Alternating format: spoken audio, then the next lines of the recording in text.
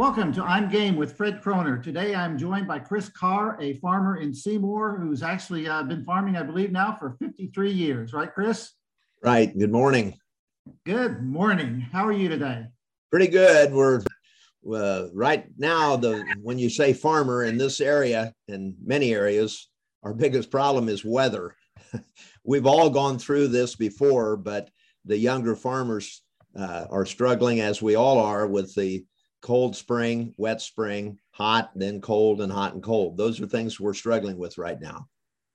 In fact, that was my very first question I wanted to ask you about. I grew up on a farm, and I remember one time my dad said, it doesn't matter what it's like. He says, we've never not gotten a crop in the field. And so, a couple of years ago, I know it was real rainy and a lot of people had to do a lot of replanting. And this year, throughout April, it just didn't lend itself to getting in the field at all. Talk a little bit about the challenges of the uncertainty of the weather from year to year. Back in time, this year, spring of 22, almost all of the farmers, we have an obvious goal to plant in a window. So the window this spring, and more, we want to plant the corn and beans as early as we can. So this planting region the window would be April, sometime in the first part of April. The optimum for corn would be, if you could plant all your acres in one day, April 15, and probably that now with soybeans. So we're trying to get this planting window. Well, we missed all of that. And so then we go into the next stage, and that is panic mode. And so we tried to get started planting May the 2nd in our operation, but there probably was a few that were earlier than that, but we still struggled with wet ground, not drying out, cold nights. And that's where we're at. We're trying to recover from that. So the old saying that you made reference to, if you start late, it's going to be late. So that means the heat units that we watch, we want to take advantage of all the heat units that are produced during the growing crop year. And if you don't get that crop in the ground to take advantage of those sun days, then you're going to have either a reduced yield or you're just going to be later. Well, and exactly, that's a very good point, because it affects, if a late planting affects the back end of it, right? I mean, obviously you can't, if you get the crop in late, you can't harvest as early as you'd like to. Correct. Yesterday, we talked to a agronomist who was looking at some problems in our soybeans from the cold spring. They're struggling. The soybeans are right now in some areas. And he said that after 15th of May, you lose 1/2 a bushel per day. Now, the 15th of May was a planting date. So technology has given us a lot, and we've improved the genetics with corn and soybeans to where our yields are higher than they were 20 and 30 years ago. But the weather still is the driving force. And so, we need those heat units. I'll go back and say that. Well, the interesting thing, I know when you started farming, I think you just had several hundred acres. Now you're up, I don't know exactly, over 1,800. The ability to do that is because of the change in the technology. I mean, I grew up with a 3-bottom plow, a 4-row planter. You could never farm 1,800 acres these days if you had that kind of equipment, and you probably could have farmed 1,800 back in the 70s if you'd had the equipment you had now, right? Correct. One of the things about the technology that we have, even 10 years ago or so, we did not have seed treatments. So the seed treatments on soybeans, for example, let you plant the soybean earlier. So we found out through the research that soybeans will germinate at 50 degrees in the ground, 4-inch level temperature, and corn, it takes 55 degrees germinate at the 4-inch level. So that's why that in the last few years, farmers are planting soybeans and corn the same time. Many of the farmers have 2 planters, so they're able to plant corn and beans the same day and fall into that window of early planting. So when you got into farming, did you ever envision yourself having up, close to 2,000 acres you're going to be responsible for, or not? No. Back in 1970, when I started, you're right. We had a little bigger than a 4-row planter, but we had what was available, and times have changed. The machinery you pointed out is bigger, and a lot of farmers are bigger than we are. There's some large farmers in this area, but that's something that I never dreamed, I guess you would say, that would be able to farm this ground. But the point that should be made is that the windows, for some reason, are very short windows. And that starts in planting and spraying in the summer and harvest. All the windows, for some reason, are getting shorter for us. So what happened when you and I were young, where there was livestock and grain farms incorporated there, we would do the chores. We'd start the day out real early and do the chores, and then you'd go to the field, and then you'd come in from the field about 5 o'clock maybe and do the chores again. So it seemed like we didn't even start picking corn, harvesting corn, and putting it in the ear corn crib until Thanksgiving. And all those windows have changed now. And it's because the genetics of the corn has been bred so that it will dry down quicker. And then there's different soybean maturity groups too. Now, because of the change in the window, is there some pressure to maybe in a year like this year, get out in the field a little sooner than you might want, when maybe the soil is still a little wet and might create some clods, knowing that, you don't know what the weather's going to be like a week from now. So you just kind of maybe take those chances or not? Yes, some of the larger farmers know that they have to plant so many acres a day to get done, to get into the window. So some of the larger farmers will start. I believe they will start sooner than maybe they should. And the fact that some of the 4-wheel drive tractors will actually go through the ground a little when it's a little wet, when some of the 2-wheel drive tractors back in the day that you and I talked about probably wouldn't even go through the field. What do you see as the future in farming? How's it going to change more in the next 10, 15, 20 years? Well, we see John Deere with the autonomous driving, meaning that the tractor will drive itself. I see technology continue to change. We read every day and hear that agriculture, the farmer feeds the world. So if you're going to farm the same amount of ground, acres wise, you're going to have a more yield. So I see the technology changing the corn and the soybean yields, and they may not raise 100% higher, but there'll be some higher yield. And then what we have to do is manage our crop expense. One of the things that I had written down before we started talking, and every single person has to deal with this inflation. That's a right now deal, a 2022 right now. So our expenses have gone up so much. And the question that we have, and my son Jeff, is will these expenses come back down after we get through this period, whether it's inflation or recession or whatever? So I see the future. I'm the optimist of the group. And so I think it'll eventually get back, but will it get back to what we call in Illinois normal? I don't know. Well, along with those changes, all you have to do is drive around anywhere, especially around Mahomet or St. Joe or Tolono, and more of the farmland is getting taken up by development. So, the yields are going to have to go up if you're going to continue to feed the world, because there's going to be less farmland available, right? Yes. I would say, yes, there were some areas that you probably could develop that would not necessarily be high productive ground like we have in Champaign County, McLean County, and Macon County. But you're right, to some extent, we're going to lose those acres. I know when you got out of high school, you went to Parkland, and right after you graduated from Parkland, they hired you to teach some welding there for a while. Talk about your early start there, doing some teaching and farming at the same time. I imagine it goes back to what we were saying earlier. You were farming less acres, so you probably had the time available. You could do some teaching, whereas now with what you're farming, it'd be pretty difficult, wouldn't it? Yes, I've talked to some groups of young FFA kids, and one of my themes was then and now. So when I talk about what I did and the opportunities that I had, I try to convey those to the younger people. So yes, at 20 and a half years old, Parkland offered 5 of us after we graduated in 1969, para meaning part professional. If we would pursue a degree in education, we would be able to teach with a 2-year associate. Yes, that's when I started teaching then in the spring of 1970 and farmed part-time with Dad.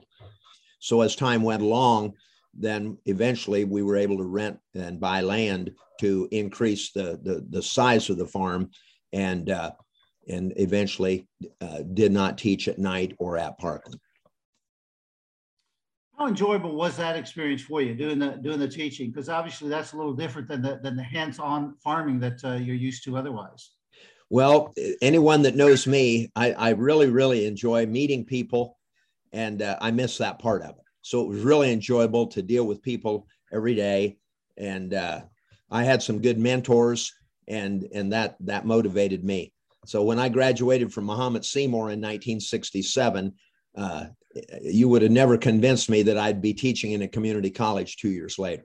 And I'm thankful for that.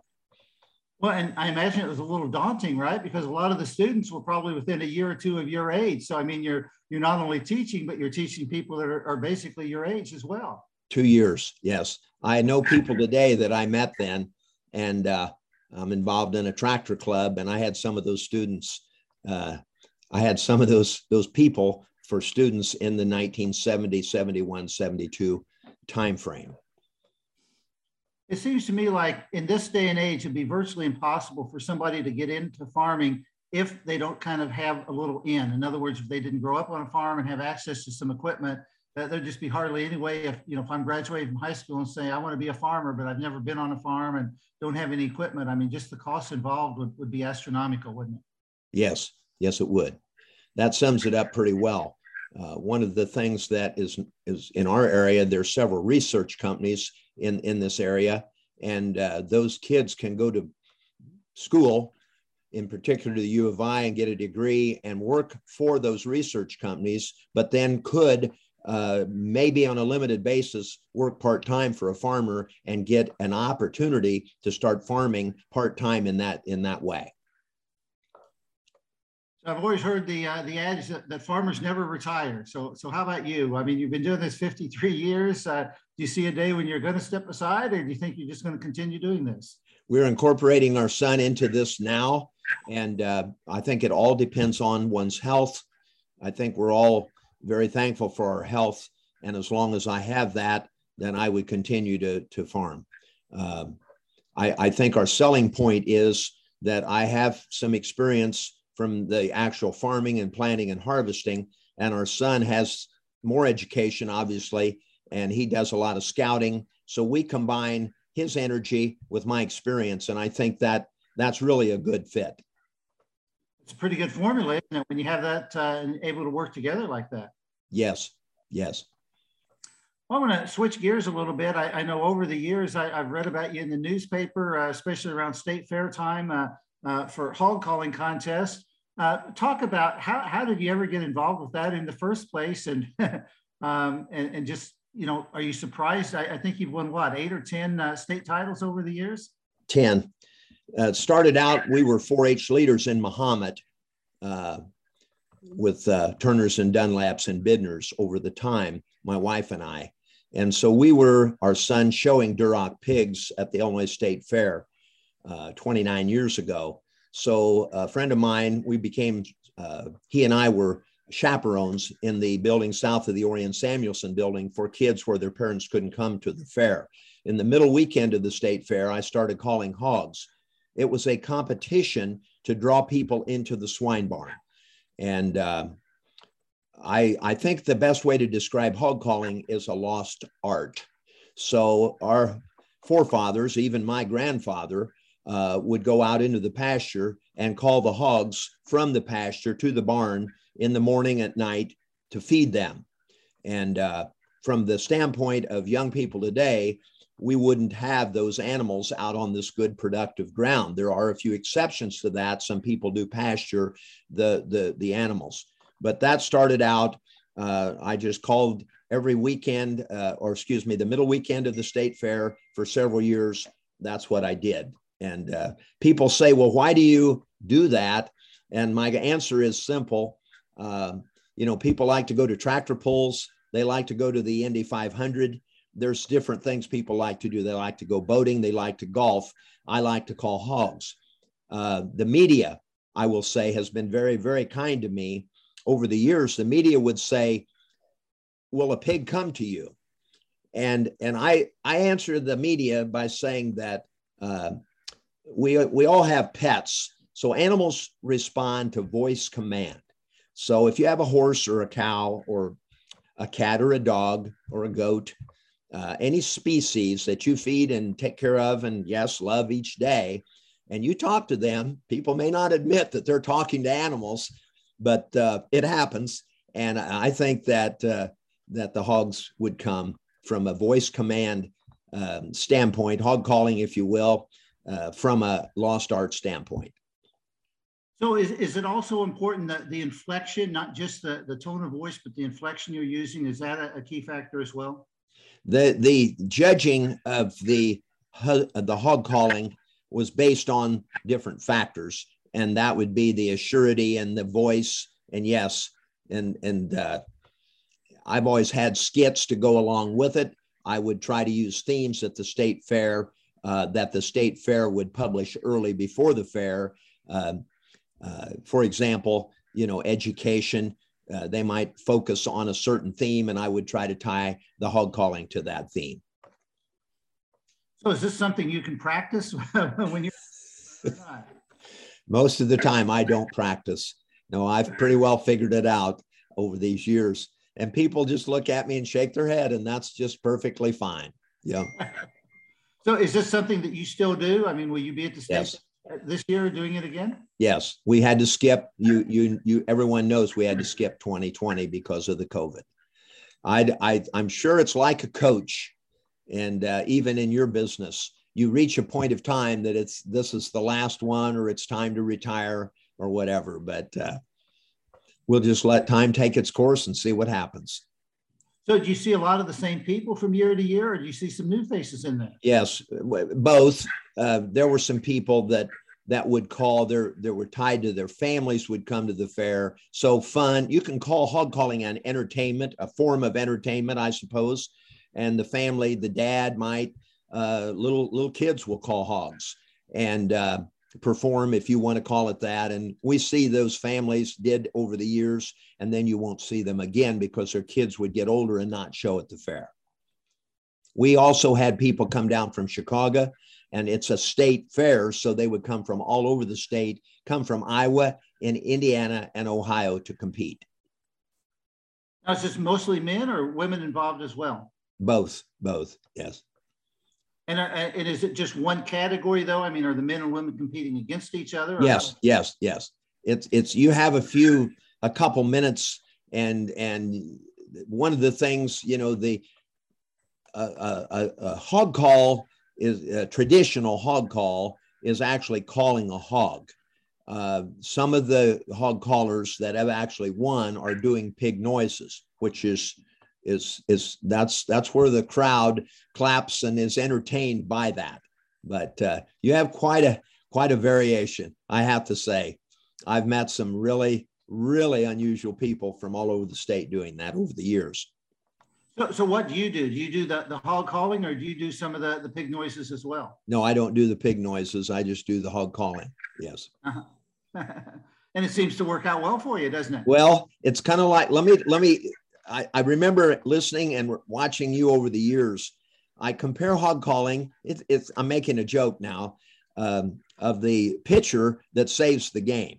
So, the professional pitcher, he may not really play, maybe I don't know how many games would they play in a summer, but if he saves 12 games, then he's really doing well. My record is the same as that pitcher. I've won 10 out of 29, but I just didn't get the $16 million that he did. Boy, wouldn't that be nice? Yeah, it would. Yeah, it would. That's my comparison. So whatever. So I imagine what you get is just a nice little shiny trophy, right? That's your. Yes, we got it. We got a trophy. Yes, those are the years that we did. And it opened up a door, and you may or may not remember, the door was opened 14 years ago. I was on Jay Leno, and I called a pig across the Jay Leno stage with a lady from Idaho to determine who would win the 43rd Super Bowl in front of 31 million people on television. So I've had some opportunities in life that no one else has ever had. Well, it sounds like you're about ready to write a book. I mean, with all the stories and memories, is that on your bucket list or not? I'll pay tribute to my dad, who was 99, that died last February. And he had said many times the same. He said, you need to write a book. So the first part of it would be how thankful I am for all the things that have come my way. All right. Well, Chris, I've enjoyed talking to you. Anything else you would like to add before I let you go today? Lighten up your day. I think I already told you this, but why not just go ahead and ask you again if you heard about the claustrophobic astronaut? Well, I have, but I'll let you tell the story there. It turns out he needed a little more space. And on that note, we will call this a wrap. Chris Karr from Seymour. Thank you. Thank you very much for your time today. Thanks.